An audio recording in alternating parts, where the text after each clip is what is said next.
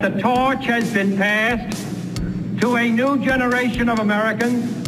He battled the talking heads and cynics in Washington to save GM and Chrysler. The only thing we have to fear is fear itself. He battled the Great Recession to save Michigan's capital city from bankruptcy. To this big, bold country that we love. That's what I see. That's the America I know. Now he's on a mission to save the America that brought his father from Italy and millions of immigrants to build the greatest nation in the world. And I do believe that the office of citizen is the highest office in this country. Here he is, America, Virg Bernero. Good afternoon, Michigan. Good afternoon, America. Well, we're back at it on the Virg Bernero Show. Really appreciate your joining us. It's going to be a great show. I say gritting my teeth. It's going to be a great show. I woke up this morning, Andy, I got to tell you, I woke up this morning thinking about the show. And for the first time, I was a little queasy. I was a little sick to my stomach. And the reason, my friends, is because I knew we would have to talk about impeachment. I'm not excited. I'm not excited about talking about impeachment. I'm excited about the show. Don't get me wrong. I'm excited to be talking to you. But I just want to share with you at a guttural level. I mean, to be very honest. I'm always going to be honest with you. I had like a knot in my stomach. And unlike my wife, I don't have any flu bug. I am feeling healthy. But I was not excited about the topic. And the thing is, I know there's a lot of politics, and Democrats and Republicans are listening. But I saw Hakeem Jeffries on the news last night, one of the Democratic leaders, young upcoming leaders. And, he looked sick to his stomach. And they were asking him, and he was saying, and I know you've all heard this, and you think it's just sound bites. He was saying it's a somber, serious time. It's a difficult time in America, blah, blah, blah. And there's no blah, blah, blah about it. Like, it's real. This feeling in my stomach it's not as a Democrat, it's as an American that we can't ignore the times that we're in. Yeah, right now in our country, this is something not to be excited about. This is a serious time, and you should be watching it. You should be riveted by it. You should be concerned about it. This is about our liberty. This is about our Constitution, our governing model. So it's a very crucial and vital time in America. And if you don't sense the gravity of it, then you're not paying attention. If you don't sense the seriousness of it, then you're not paying attention.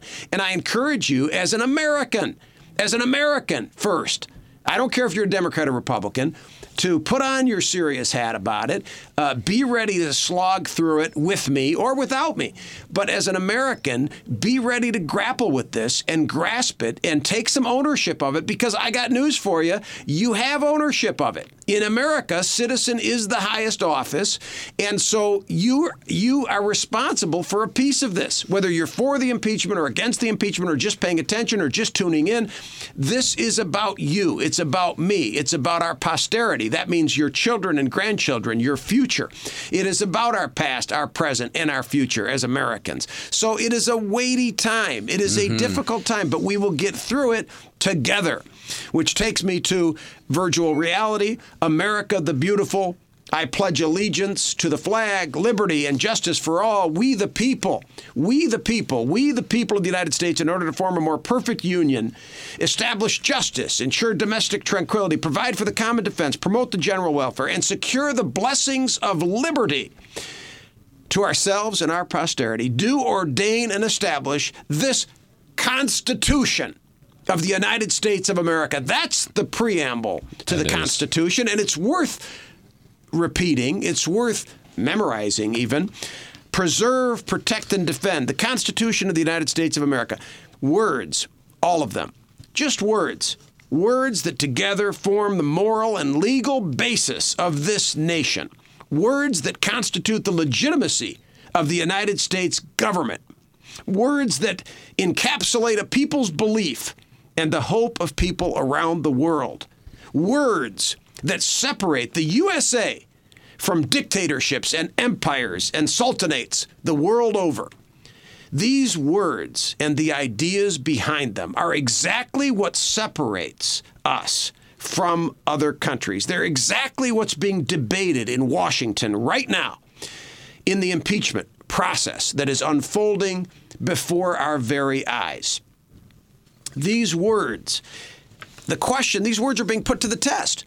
Is the United States a government of laws as conceived by the Founding Fathers, with checks and balances on the respective branches of government? Or are these words that can be erased or ignored by a strong-willed chief executive, a strong-willed, strong-arm, strongman president, a would-be strongman president? Are these words in the Constitution something that one person has control over? Our founders, my friends, my Democratic friends, my Republican friends, my friends that aren't quite sure about which party, our founders envisioned the possibility that a president might overreach or overstep and step so far out of line that he or she might have to be reined in or even removed from office. Thus, impeachment is provided for in our Constitution. Impeachment is an all-consuming process dominating Washington and the politics of the nation at the moment. And I'm going to talk about that in a moment. My daughter asked me today, "Are you going to talk about some issues today, Dad?" And I said, "Virginia, yes, Virginia, there are issues out there to be discussed. There is a Santa Claus, yes, Virginia. But right now, impeachment is dominating the topic, the agenda of the nation, for better or worse. It is. It has to. But yes, there are issues going on. We're going to talk a little bit about that. But impeachment is provided for in our Constitution. It's dominating. It is at the top of our consciousness. And it's a shame that this is so. But it is necessary. What the impeachment process is not, surprisingly to some, what the impeachment process is not, is what President Trump says it is. Can we play that clip of President Trump talking about impeachment? You sure can. They're pursuing an illegal, invalid, and unconstitutional impeachment. I mean, where do you begin? It's obviously not unconstitutional. It's provided for in the Constitution. Right. So I get he doesn't like it. I'm sure President Nixon didn't like it when they were starting impeachment proceedings against him. I'm sure President Clinton didn't like it a bit when they started impeachment proceedings against him. But they didn't call it a bull crap process. They didn't call it illegitimate. They didn't call it unconstitutional because it's being done exactly according to the Constitution. And what's really ironic is when I hear Republicans with their crocodile tears, and this goes for all you Republicans, this is your party, talking about, oh, it's unfair, oh, the process, oh, the rules, when in fact, and I know facts don't matter so much to Republicans, but I'm still going to, I'm one of those guys. I think facts we need to promote them. Virg, I think that's what democracy is based on. We have to use the right nomenclature. It's alternative facts. Yeah. Well, that's what they believe in, right? But the fact is, the process, when you complain about the rules, it's the process. We're using the Republican playbook. We're using the rules that were in place under Clinton that the Republicans ran. So we're operating under you talk about bipartisanship. The Democrats, Schiff and Pelosi, the ones running this process, are using the Republican rule book. We're following your script. What are you talking about? Well, not just that, but the fact that when they started these, before they actually started the official hearings and saying we are officially opening it up, that's all the Republicans were talking about. It's like you're not doing it publically, and so they're like, right. Okay, now here it's you public, go. and now it's public, and they're bitching and moaning about who they are, and they say, well, look at these people you're bringing out, your witnesses. It's hearsay. It's secondhand. Well, number one, they're the direct players that are right there. But also, we'd love to have the president himself. We'd love to have, bring Trump in. We've got a chair for him. Absolutely. We'll have Trump. Bring in, what's his face, the chief of staff. Mulvaney? Mulvaney. Bring in Mick Mulvaney. Absolutely. They won't come. They won't come. But anyway, we know it's constitutional. We know it's procedurally correct. Again, we're using the Republican playbook. So you talk about fair, you couldn't get any more fair. Speaker Nancy Pelosi on the House floor, when this thing was being launched, explained why the impeachment inquiry was necessary and what's at stake. What is at stake in all of this is nothing less than our democracy. When we have a president who says Article 2 says I can do whatever I want, that is in defiance of the separation of powers. That's not what our Constitution says. So what is at stake is our democracy. What are we fighting for? Defending our democracy for the people. So this is why, Speaker Pelosi, like every member of Congress, like I myself, on each occasion of being sworn into public office, took an oath not to an individual or party, but to the Constitution of the United States of America. Now, those of you that have been with us for a while know that my father came here from Italy, and when he was in Italy, he's 94 years old, God bless him, and when he was in Italy as a young man, as a young boy, they had to stand up and recite an oath and hold their hand out for Mussolini. And, wow. And he can still recite it. And it ends with All Hail El Duce. So it really hits home with me, when I took that oath first as a county commissioner and as a state representative, state senator, mayor, whatever office. And again, I say citizen is the highest office. In a way, I hope you all have taken that oath to the Constitution. And the oath for the presidency is written into the U.S. Constitution. That's how serious our founding fathers were about the oath, about you pledging allegiance, not to a man, because we were separating, we were moving out of a monarchy. And, very deliberate decisions were made to not get back into that mode, although that was the mode that folks were in, of course. People, you had fiefdoms all over the world, and that's how people were divided up and protected themselves. They had a little area under a king or a knight that protected them, and they pledged allegiance. They swore allegiance. And then even the modern day quote-unquote dictatorships that were taking off when fascism was spreading around the world. You had dictators the world over, and it was about allegiance to them. But in this country, our allegiance has been, if you think about it, to a set of ideas. That's what when we say it's an oath to the Constitution. Well, what is the Constitution? It's this document. It's this living, breathing document that can be amended. It can be changed, and it has been many times. So we, Americans, Democrats, Republicans, Independents, what a concept. We swear an oath to the United States of America, but to the document, to the Constitution, to the ideals and ideals that we hope for, that of liberty and freedom. So that's what we're talking about. That's what Nancy Pelosi is saying. That's what's at stake now. That's what's being debated, because what the Founding Fathers set up was a system where it wasn't one man, a president, making all the rules, saying, well, the Constitution, he's bastardized the Constitution in a way. His understanding of it is the Second Amendment is the only one that counts because it means I can do anything. No. And so Nancy points that out in particular. The Speaker points that out.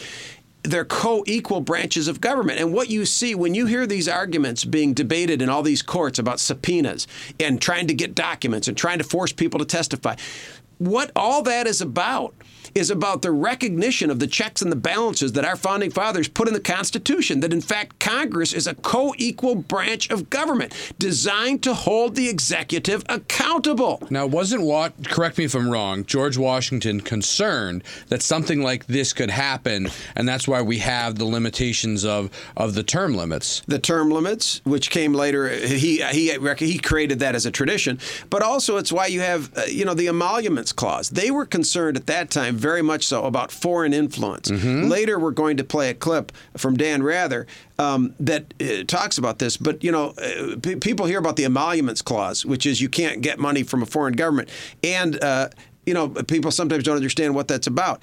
The Founding Fathers were deeply concerned at that time because, of course, there was foreign intervention. And we've seen now again, it's interesting, we've come full circle because now in the last election, we had Russian interference, very clearly proven Russian interference in the election. And we want to make sure there isn't foreign interference election in 2020. And that's what this impeachment is about, because Trump specifically reached out to Ukraine and wanted foreign intervention in the 2020 election. Even after all the upheaval and what we'd been through in 2016, the guy has the temerity, the audacity, the guts, the chutzpah to invite a foreign government into our election in 2020. And if you're not outraged about it, you ain't paying attention. It's unbelievable. After what we went through in 2016, that this guy wants to lay out not just the red carpet, but encourage, invite, and extort the Ukrainian president into intervening in now the 2020 election to ensure. You talk about doing anything to win, and the Republicans won't stand up to it. It's unbelievable that they want to be his defense attorney. That hearing was a disaster. Anyway, in religious matters, we swear allegiance to our God. In marriage, we promise fealty to our spouse. But in public affairs in America, we swear allegiance to our law of the land, the Constitution of the United States of America.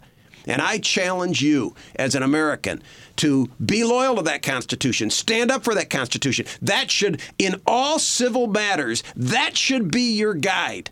Not what's going to help Trump, what's going to help the Republicans, what's going to help the Democrats. Be loyal to the Constitution.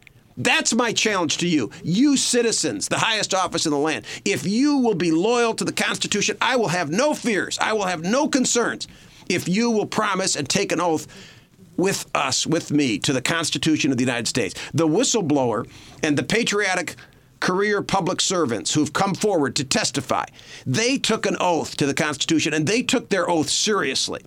Each of them has served this nation with honor and distinction. These patriots did not pledge allegiance to Donald Trump, but to America and to the law of the land. Thank God. This impeachment, this constitutional crisis, was brought to us courtesy of Donald J. Trump. And we were reminded of the man at the center of it all, who constantly creates chaos of one sort or another during a moment of truth and levity in the midst of the hearings yesterday, courtesy of Congressman Welch, who spoke up in response to Representative Jim Jordan, who was complaining that we won't get to hear from the person who started it all, the whistleblower. First, we'll hear Mr. Jordan's voice, then Mr. Welch's response, which drew some laughter. One witness that they won't bring in front of us, they won't bring in front of the American people. And that's the guy who started it all, the whistleblower. No. We don't have the Welch clip. Okay, the Welch clip was supposed to follow that up. Hopefully we can find it. Okay. So Congressman Welch follows that up. So, which is absolutely vital to the point. But anyway, it's ironic that the notion of Trump coming in and answering questions directly under oath before. So, yeah, we have to have Welch. So there was a moment of levity. Hopefully we can get back to it. If we can find Welch's answer, which drew some laughter, then we'll play that and maybe get back to that point. But again, it would be nice to have President Trump come in. He's complaining that we haven't heard from the whistleblower.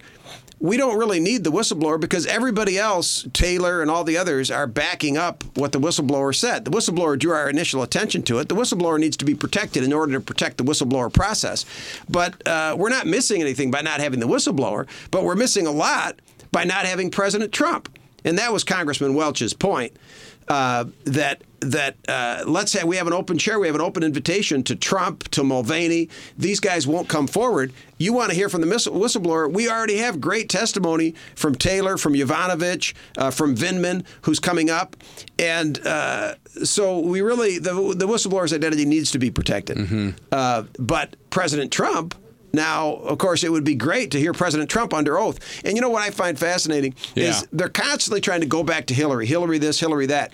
Hillary testified for 10 hours, I think it was, in the Benghazi testimony. I think that Jim Jordan was involved in all that. So, Hillary has faced the music. Even Clinton, even Hillary's husband, Bill Clinton, under impeachment, testified under oath. But Trump hasn't testified under oath. So why don't we have Trump? All right, so we have the clip now, which is Congressman Welch in answer to Jordan. Jordan was demanding, maybe you can just play Jordan, or you want to just play Welch. So here's Welch answering Jordan when Jordan says, why don't we have the guy that started it all, the whistleblower? Here's Congressman Welch. And my colleague, I'd be glad to have the person who started it all come in and testify. President Trump is welcome to take a seat right there. Well, you know why they laughed. Because he's not going to do it. Right. It's a joke to think that he would actually come in and be held accountable. But it's ironic that the notion of Trump coming in and answering questions directly under oath before a co-equal branch of government, why is that laughable? I mean, it's nice that we could have a moment of levity. I mean, it's the human condition. We should laugh in the midst of tragedy, right? I mean, we need to keep our humors about us. Yeah, you got to have some humor. So as human beings, we need it. But it's a precarious time for America. And our experimental democracy. It's experimental. I mean, Benjamin Franklin said it's a democracy if you can keep it. What President Ronald Reagan called the last best hope of man on earth.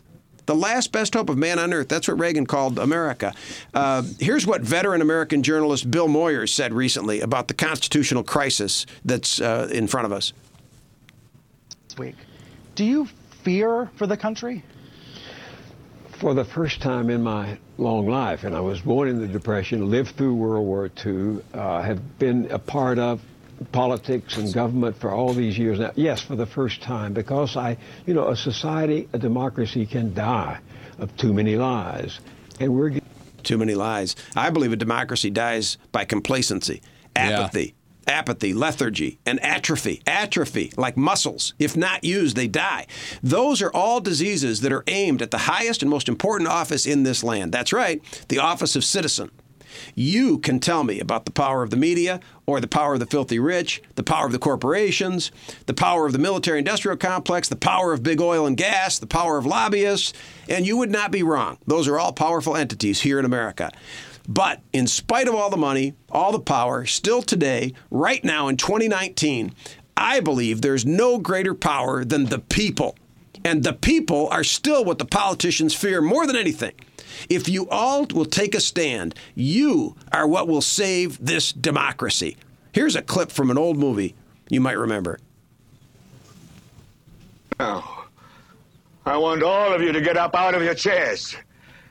I want you to get up right now and go to the window, open it, and stick your head out and yell, I'm as mad as hell, and I'm not going to take this anymore. So, I'm mad as hell about all this. I hope you are.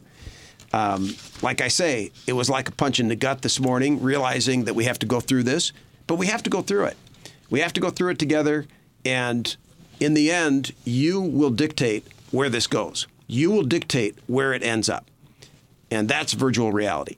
It's up to you. It's in your lap. The ball's in your court. When people say, I don't know where it's going to end, I don't know where this impeachment, it will end exactly where you allow it to end. When you write your congressman, when you call your congressperson, you call your senator, when you express yourself, when you go online, what you tolerate, and you got to ask yourself what you will tolerate and what you expect and what you want for your children and grandchildren in terms of this Constitution. But it will be up to you. It will be if you decide you're mad as hell and what you want in this democracy, which ultimately is in our hands. So we're going to bring on our first. We're going to have a break. We're going to have a break first. And when we come back, let you catch your breath after that wonderfully deep and motivating speech. When we come back, we're going to be joined by Mike Lux, who is the co-founder of Democracy Partners and the author of a new book, How to Democrat in the Age of Trump. Stay with us. I'll tell you what happened. G'day, Morty. I got the Szechuan sauce. We're at C2E2 with the legendary Chris Claremont. Greetings, my fellow geeks. My name is Jordan Trevelyan, and this is Get It to the Geeks. We are here with David Yost, the original Blue Power Ranger. Nobody promised you when you bought the thing on PS4 that you could play it on Switch. But your excuse is garbage. I'm gonna pull out my crossbow. All right, sweet chainmail armor. Let's see what you got. Hey, how are you? I'm Gerald Valley, and I want to invite you to listen, watch, share my new show, The Drop-In. It is going to cover skate, music, culture, actually all sports. I have some great guests lined up, and it's to inspire and motivate people to make the most of this life we have. Check out the inspiration, the stoke, and the life of The Drop-In with Gerald Valley. And we're back on the Virg Bernero Show. Thanks for staying with us. We are going to be joined to talk about impeachment and some other political matters by Mike Lux, co-founder of Democracy Partners, an innovative full-service national consulting firm launched in 2011. He has been the CEO of his own consulting firm, Mike Lux Media, since 1999. He served as senior staffer and advisor on 6 different presidential campaigns. He was the national constituency director for the 1992 Clinton campaign and was the special assistant to the president for public liaison in the Clinton White House. Mike is the author of an incredible book, How to Democrat in the Age of Trump. I'm trying to figure that out. He is a frequent guest on CNN and MSNBC, and we're honored to have Mike Lux on the Virg Bernero Show. Hello, Mike. Hello, Virg. Nice to be on your show. I'm excited about your new show. I've heard great things about it. Well, thank you so much. We're delighted to have you. I can't wait. I got to confess, I have not read your book yet. So maybe tell us what the book is, How to Democrat in the Age of Trump. That sort of gets right to it. What do you mean by that? I'm trying to promote, obviously, some thought-provoking analysis and critical thinking in the age of Trump. What do you mean to Democrat in the age of Trump? Well, I mean, I think we have to get back to our historic roots and be the party of the people again. When I was growing up in the 1960s in Nebraska, which is a Republican state, even in a Republican state, people would talk about Republicans being the party of business and Democrats being the party of the people. And I remember that very clearly, hearing that when I was a kid, and I was like, well, that's what I want to be. That's the party I want to be in. And I think that over the years between the changes in the modern economy, all the big donations, all of those kinds of things, we kind of drifted away from our core identity, and I think we need to get back to it. The other message of the book is that this idea that we have to choose between swing voters and base voters, to me, is ridiculous. That's not how you win elections, and it's not how you govern. You have to have a message, have an identity, have a narrative that you're speaking to that appeals to a broad majority of the American public, not just your base and not just the people in the middle. And I absolutely believe we can do that. On our last show, Mike, we talked about a little bit about where the party had been, and where we need to go. I mean, and the polarization, though, this unique division that seems worse than ever, and a lot of pundits have talked about it. How do we bridge that gap? Whether you talk about Democrats, Republicans, or Democrats to independents, when it seems like we don't have any more much of a basis of common facts. It used to be we would disagree on opinion, but we sort of had a basis of facts. Now it seems like, when I try to have conversations, even with friends and family, that we're just coming from completely different universes, and it comes down to like our basis in facts. Whether you're talking about the environment, education, almost any subject, obviously Trump and Trumpism, but race, it seems like there is a sort of a Republican way or a Fox News way of thinking, and then of course what I consider a more normal way of thinking. Yeah, it's a big problem, and it's a reality of the way that we're living now, where certain media outlets, but also especially I think social media, drive you toward a certain point of view. And it was funny. I was reading an article the other day by an anthropologist, and she said referring to this problem as tribal is an insult to tribes. That's scary.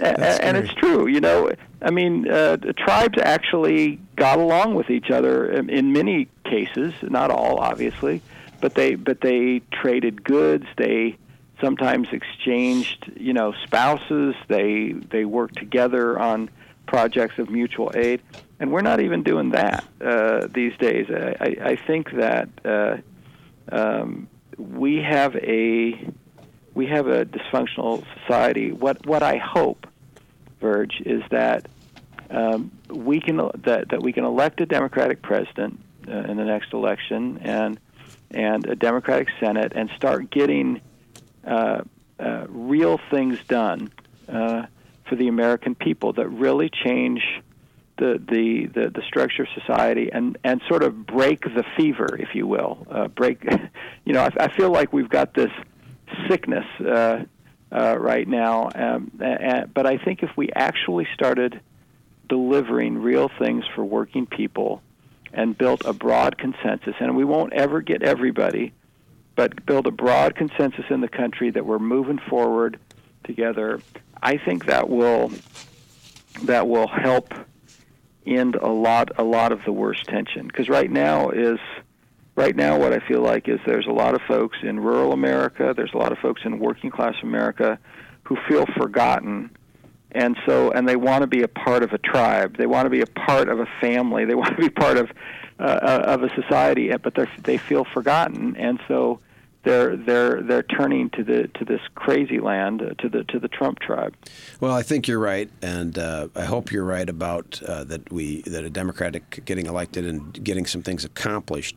And so, in a sense, I mean, maybe that's an acknowledgement that we didn't get enough accomplished in 8 years of Obama, and that bothers me as a Democrat.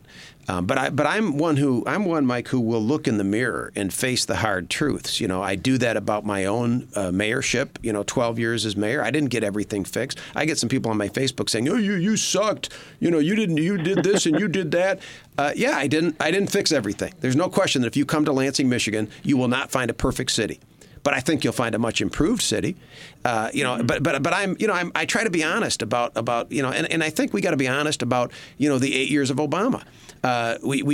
So I voted for him twice, and I used to always say, look, I can criticize him, and I voted for him twice, so I more than anybody can criticize him. What he did right and what he did wrong. Same thing with Clinton.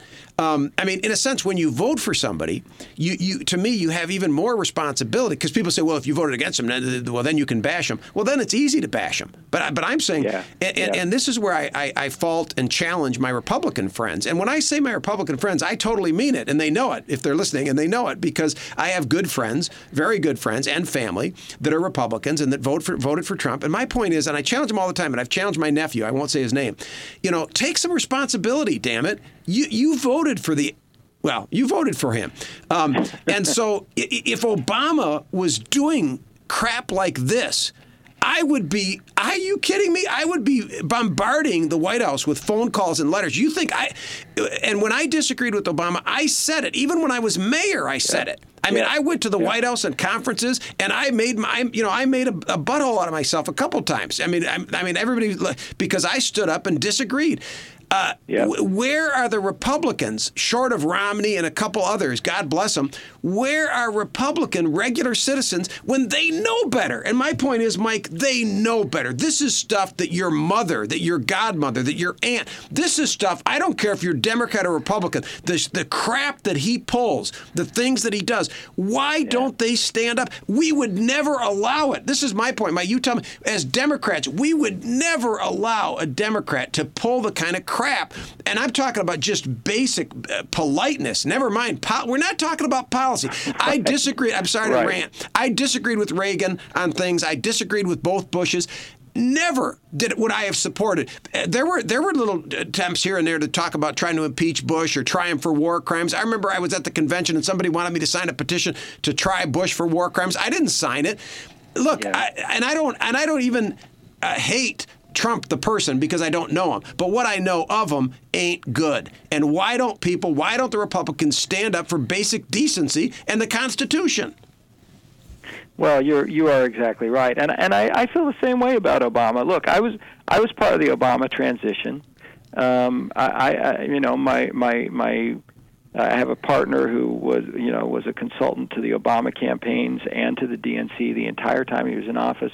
So we were close to the Obamas, but I still disagreed with him sometimes. I still wrote op-eds where I disagreed with his take on Wall Street or on health care on one aspect or another. But of course, Mike, look at their record. Look at what a gentleman he was. Look at him as a father, as a husband. Look at him. Look at his administration. The number of charges, the number of any scandals. The guy ran the cleanest, I think, one of the cleanest administrations in the history of the country. He did. He did that, and you're absolutely right. He had a dignity about him and a grace about him that this president, who is so venal and so petty, just doesn't have, couldn't have. But it's even not, beyond it's not that, in his personality. So even beyond that, okay, I want to play a clip because I wanted you to be here to play this clip. Even beyond that, okay, the personal, they're willing to forgive all that. They're willing to ignore it. Okay, even the religious, even my family members who are religious, more religious, and say they voted for Trump on religious grounds. I'm like, But wait, look at these things he does that are amoral and immoral. But beyond that, even if you dismiss that, okay, the founding fathers, this impeachment, this is the first time an impeachment has been based on a foreign issue. We've had all of the other impeachments were based on domestic policies. Dan Rather makes a very good point here. Do we have that Rather clip? I want to get Mike's opinion on this. Yep, we got it. Dan Rather. Veteran. Foremost, this was the first time in which we've had an impeachment proceeding in which it involved questions of a foreign power involved in the elections or sought to be involved in elections, and very serious military national security issues. That didn't exist with the Clinton impeachment. It didn't exist with the impeachment effort against Richard Nixon, who resigned rather than face impeachment. Indeed. So, Mike, before you got on, I went off on this a little bit, that this is the first one. Dan Rather said it very clearly. This is what our founding fathers, this was one of their big fears when the country was founded, that fear of foreign intervention. After having been through 2016, where we now know very clearly that the Russians intervened on behalf of Trump, okay, whether or not how much impact they have, who knows? But we know that they intervened, that they were involved, they tried to influence our election. To have a president very clearly in his own voice, I mean, it doesn't matter what the whistleblower says. Frankly, even all these witnesses, it's great to see patriots come forward, but we have Trump. We have the so-called transcript. Trump has basically acknowledged that he is extorting the president of Ukraine in order to get this aid to get involved in the 2020 election. This is unheard of. I mean, this is clearly impeachable, is it not? He's his own whistleblower. Exactly. He is. He said it all. His chief of staff has said it all. Of course, this is impeachable. I mean, what he has done is so fundamentally corrupt, so deeply self-serving. But I mean, you can use the word traitorous. Yes. This man is selling us out for personal gain, for political gain, to not only to Ukraine, but it's clear that he's done that with Russia as well. Well, and he's doing it because the Helsinki press conference alone. Yes. Well, and to hurt, proves absolutely, that. And to hurt Ukraine is to help Russia, right? And exactly. to hurt NATO, to attack NATO is to help Russia. I mean, so much of what he does is helping Russia. That we could do a whole separate, and books have been written on that. Well, what he did in Syria with the Kurds not only betrayed the Kurds, but it helped the Russians. Exactly. It's funny. All these things, there's this Russian link with this guy. There's the Russian connection at every turn. Yeah, I mean, and Pelosi said it well. All roads lead to Russia. I mean, That's she, right. She laid it out there. How red-blooded Americans, even whether they have a D, an R, or an I after them, how they cannot be deeply concerned about these Russia ties, I just don't understand it. And Russia, yes, there was a time, they tried to point out, Mike, I've heard them, they've tried to point out to me, oh, well, you Democrats were trying to make friends with Russia. Yes, there was a period during Yeltsin and just after Yeltsin, when it transitioned to Putin, Yeltsin brought Putin in, let's not forget. So, yes, we had hoped that there was going to be a new road to Russia. We'd hoped that there was going to be a new type of relationship. Of course, all that has been made very clear now. He is a dictator. He's destroyed the democratic basis of the country. And so I say this to try to help our listeners understand that, yes, there was a time when we had we had softened our posture toward Russia. Now it's clear that Putin is trying to reestablish the Soviet Union, essentially. Yeah, exactly. There's no question about it.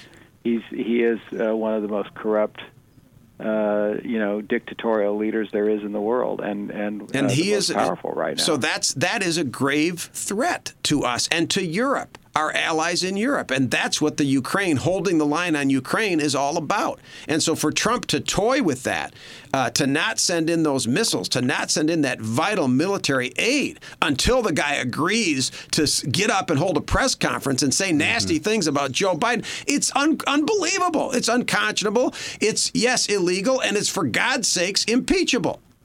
Yes, no kidding. And the Republicans, back to your earlier point, the Republicans who are either defending this or just sort of avoiding saying anything about it, it is unconscionable. But I agree with you, Mike, that we're going to have to get back to governing, and we're going to have to get back to what my daughter challenged me to do, which is to talk about real issues, although I think these are real issues, Virginia.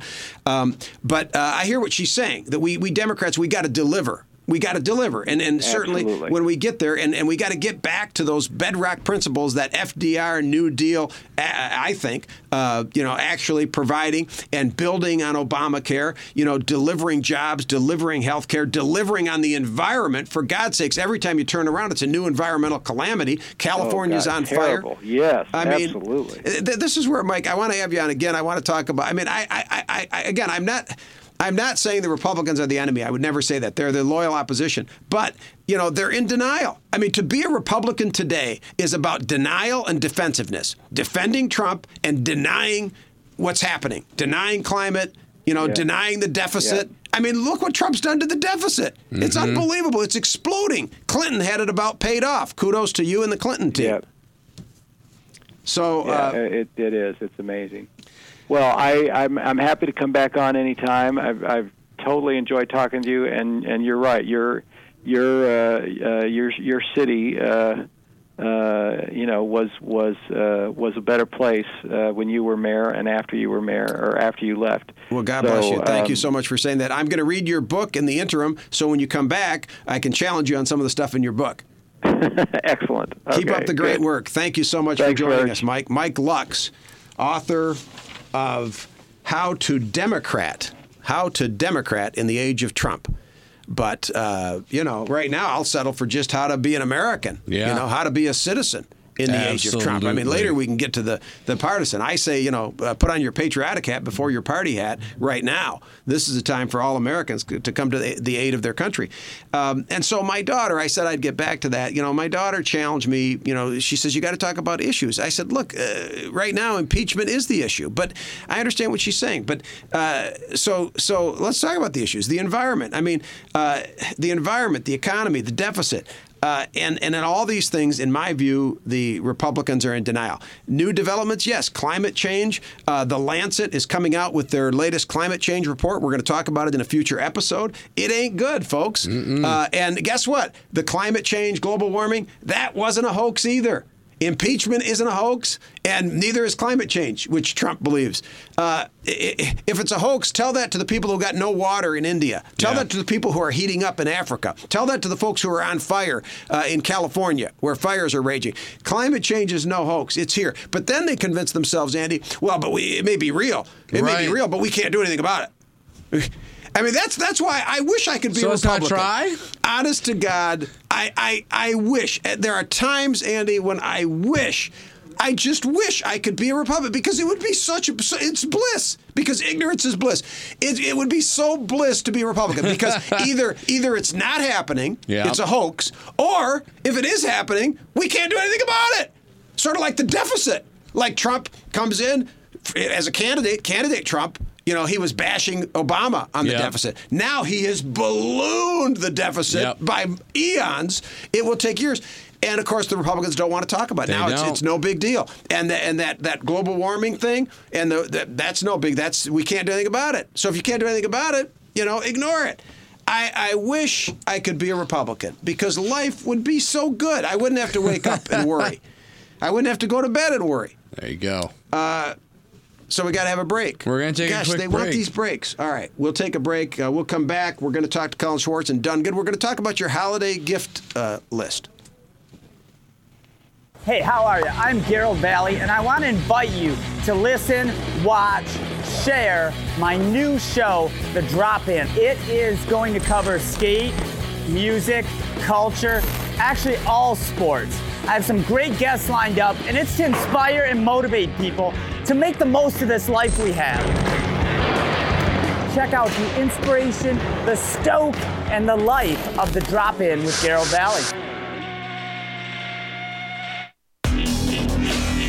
I'll tell you what happened. G'day, Morty. I got the Szechuan sauce. We're at C2E2 with the legendary Chris Claremont. Greetings, my fellow geeks. My name is Jordan Trevelyan, and this is Get It to the Geeks. We are here with David Yost, the original Blue Power Ranger. Nobody promised you when you bought the thing on PS4 that you could play it on Switch. But your excuse is garbage. I'm going to pull out my crossbow. All right, sweet chainmail armor. Let's see what you got. All right, welcome back to the Virg Bernero Show. Now, I know I promised you the holiday edition, and we are going to talk about some holiday purchasing and socially conscious, responsible purchasing with Cullen Schwarz. But we're going to talk with psychologist Judith Kovach next week. We're going to make that our holiday edition. That'll be a really good episode. Where we're going to talk about peace and politics. Politics and peace. How to talk politics over the holidays and not end up with a brawl. I think that's going to be really helpful. So that will be the holiday show next week. But we are going to talk a little bit about holiday purchasing because in case you haven't noticed it, on TV, on radio, they're already starting in a big way pitching the holiday goods that you might be purchasing. So we will talk about that. But anyway, just to finish up on the denial and defense of the Republicans and their posture. Again, that is the approach. It would be nice if I guess I could adopt that thought process. I cannot. And I think in some ways Americans have crisis fatigue. I think they have information overload. I think they have apocalypsitis. And I think, again, that's another reason why people retreat into denial. Is because it can be overwhelming at times. It can be depressing. But that's no reason to turn off your thought process and to capitulate. We can do things. We can fight back. We can make a difference and do the right thing for our children and grandchildren. So we have Cullen Schwarz, the founder and of Done Good, the Amazon of socially responsible consumerism. I'm sure I didn't get that right. He'll correct me. One-time Democratic Politico, Cullen Schwarz. Is Cullen with us via Skype? It looks like Cullen's with us. He's a little frozen. He's a little choppy. He's a little... I can hear y'all. My videos looks like it's on the blink here, blinking. But can you see me, or you're saying I'm frozen? I can sort of see you. Yeah. You're moving at about 1 frame an hour. So just don't move very fast. Yeah. Nice just move slowly, Cullen. Yeah. So so you are the founder of Done Good. Just to reintroduce the concept, I like the name Done Good, and people can find you at donegood.co. Not com for some reason. Correct. Donegood.co, co. And I called you the Amazon of socially responsible consumerism. Did I get that right? And can you spell that out for us? Well, that's pretty good. The Forbes headline on us was the Amazon for social good, but I think either way it gets the point across. It's a place where you can go and shop like Amazon. You can buy all sorts of products from hundreds of companies all in one spot, except as opposed to when you're supporting Amazon or a lot of the companies that are making things wherever in the world, and you don't know what their business practices are. When you shop on Done Good, you know that every company is screened so that they are paying living wages, they're empowering workers, they're investing in communities, they're using eco-friendly practices. Wow. So as you're buying the things you need to buy anyway, the money that you're spending is helping to address income inequality and poverty and helping to fight climate change and helping to make the world better instead of, sometimes when we spend money, we give it to companies, we don't know what they're doing. We're locking people in poverty or contributing to climate change. So it's a way to shop, get the things you need, and make sure that the money that you're spending supports the things you believe in. Wow, it is a pretty big idea. It is a pretty bold and ambitious idea. That I could have a one-shop stop for, and tell me if I'm overstating it, but a one-shop stop for my purchasing, especially as we're coming into the big purchasing period right now. So I want to make sure that I understand this big concept, and you've been at it for a while, so. It's very ambitious. How is it going? And are you planning a big Black Friday sale? Yeah, look, it's going well. We've been around for 4 years. We haven't exploded to, Amazon size, just yet. So, but we continue to grow. Obviously, this just helping more people. Progressive audiences, especially like yours, who care about poverty, who care about income inequality, who care about climate change. But we always talk about, voting is important, but every time you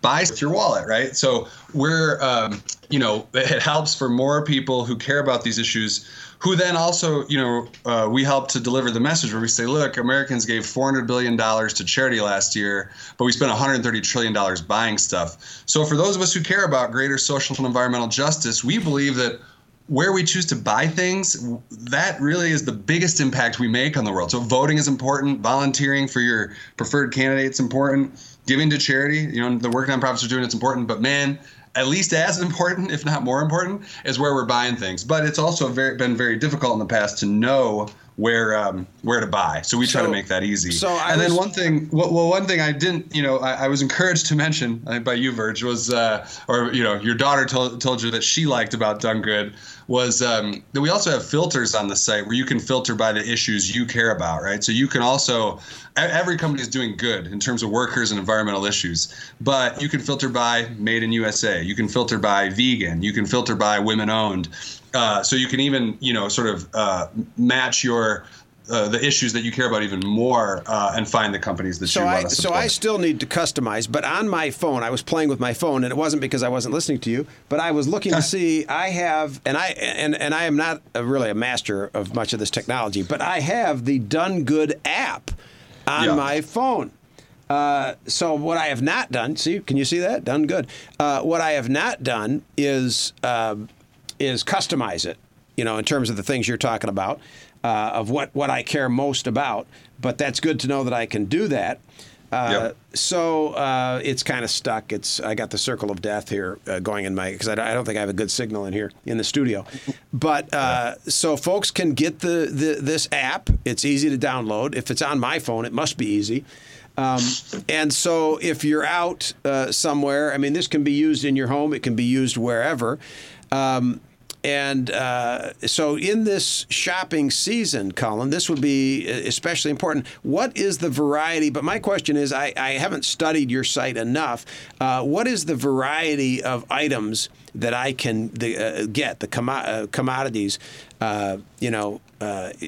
compared to, say, an Amazon, or if I go to the mall? Yeah. God forbid if I go to the mall, which almost never happens. Oh, man. What a word. Yeah. Mall.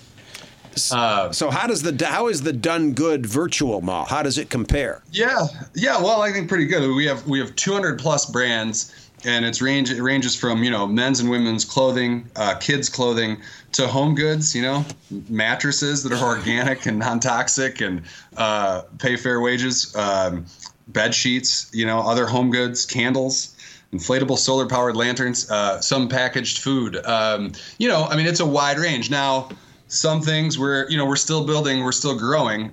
We don't have any ethically or sustainably made flat screen TVs. I'm not sure that those exist in the world just yet. So, for some things like that, food processors, home appliances, stoves, refrigerators, we don't have things like that. But clothing, home goods, beauty products, all sorts of. Okay, well, we have a wide variety of products, wide variety of brands. We appreciate people to check Done Good first, and then look, if we don't have the food processor that your mom wants, well then yeah, sure, what the hell, get it from Amazon or the mall or wherever you can, But we appreciate you checking our universe first. I'm going to be giving you guys a real shot this holiday season, and I hope others will as well. DoneGood.co. One thing. Sorry, real quick, Virg, I want to get in if we're transitioning out of this, was you asked about Black Friday. We invented a different holiday, Shop for Good Sunday. It's the Sunday after Thanksgiving. And it's, we looked around, we said there's Black Friday, there's Small Business Saturday, there's Cyber Monday, and there's Giving Tuesday, but there was nothing on the Sunday.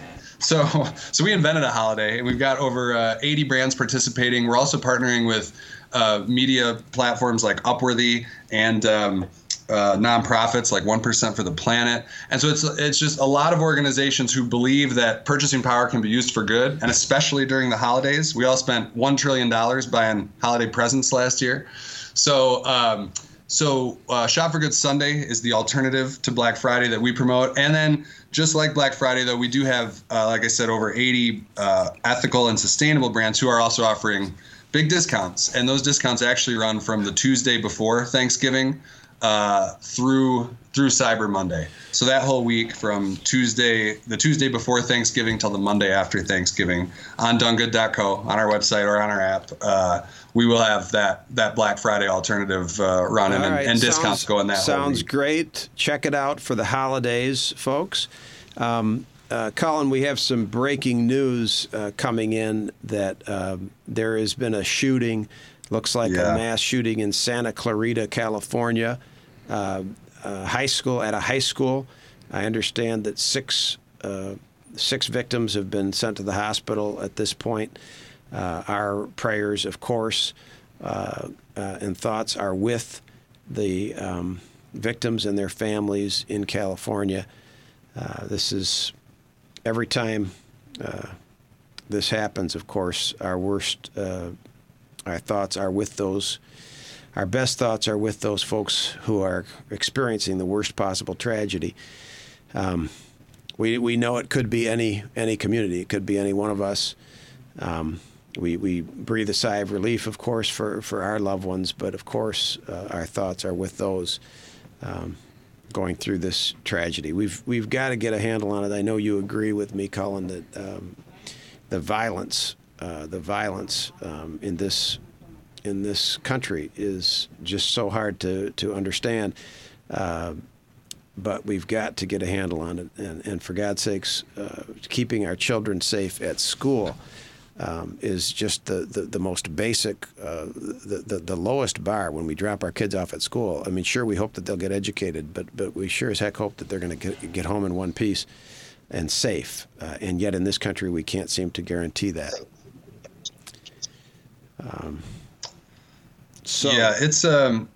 It's always demoralizing. Although there are glimmers of hope. I think that things are changing. I mean, look at the election results in Virginia just last week or a couple weeks ago, and gun safety was a big issue, and it's finally something that those who are in favor of gun safety are campaigning on and winning on. I do think and hope that it just seems like the sentiment on the issue is changing, and people want just some reasonable, safety measures. Well, it's just so overdue, overdue. And I think I do. If there's any hopefulness at at a time like this, I do think things are finally changing. I hope. Well, we will be talking about gun regulation on this program in the future. It was always planned that we would. Sadly, there is always another incident which will keep it in the fore. Mm-hmm. It will be an issue, undoubtedly, in the 2020 election. It should be an issue. We are an outlier, as you know, Cullen and Andy, as our listeners know. The United States of America is an absolute outlier among modern post-industrial countries in terms of the number of gun deaths, whether it's the number of suicides, homicides. We stand above virtually every industrial country. Other countries have found a way to do a better job. And we can do a better job and still respect the Second Amendment. Again, our thoughts and prayers and best hopes with the victims and the families in Santa Clarita, California. They should not have to go through this. They should not have to face this. It is outrageous. It is terrible. It could be anywhere. These are our brothers and sisters. This could be our community. This could be our family members. And I believe that we can absolutely respect the Second Amendment. I believe in the Constitution. When I talk about the Constitution and wave the flag and pound my chest and pound the desk about the Constitution, I'm talking about all of the Constitution. That's right. But every right in the Constitution is balanced by responsibilities. And there is no absolute right, even the right to free speech, and which I, of course, greatly respect and take advantage of here. The right of free speech is limited. You cannot yell fire in a crowded theater. You cannot put people at risk with your speech. And the Second Amendment, over the years, there are limits to it. People cannot own machine guns. People cannot own bazookas. The government has a monopoly on the power of the sword. So, yes, you have the right to self-protection and so on, but there can be limits. And we certainly need to make sure that our communities are safe and that there are appropriate safeguards. Absolutely. When it comes to the Second Amendment, when it comes to guns and gun safety. And the things that people that are even being talked about are so basic and supported by 80-90% of Americans and a majority of gun owners. Yes. We're talking universal background checks. You can have background checks at a store. How about at a gun show and other places where guns can be sold? It's basic stuff. Basic stuff. Yeah. So we have to wrap it up. Cullen, thank you for joining us again. Do check out donegood.co. I will be checking that out for my holiday purchases before you shop. Shop at donegood.co. And we'll talk to you again about politics in the future. Cullen, take care. That's good. Yeah. All right. Thanks. See you guys. Thanks. And we want to thank everyone for tuning in and watching the Virg Bernero Show today. Make sure you check out the NRM Streamcast website. The app is available on iTunes and Android Play Store and on thevergshow.com. Virg, any last words for our viewers? It's been great. Stay engaged, stay upbeat, and I will see you next time on the Virg Bernero Show. God bless.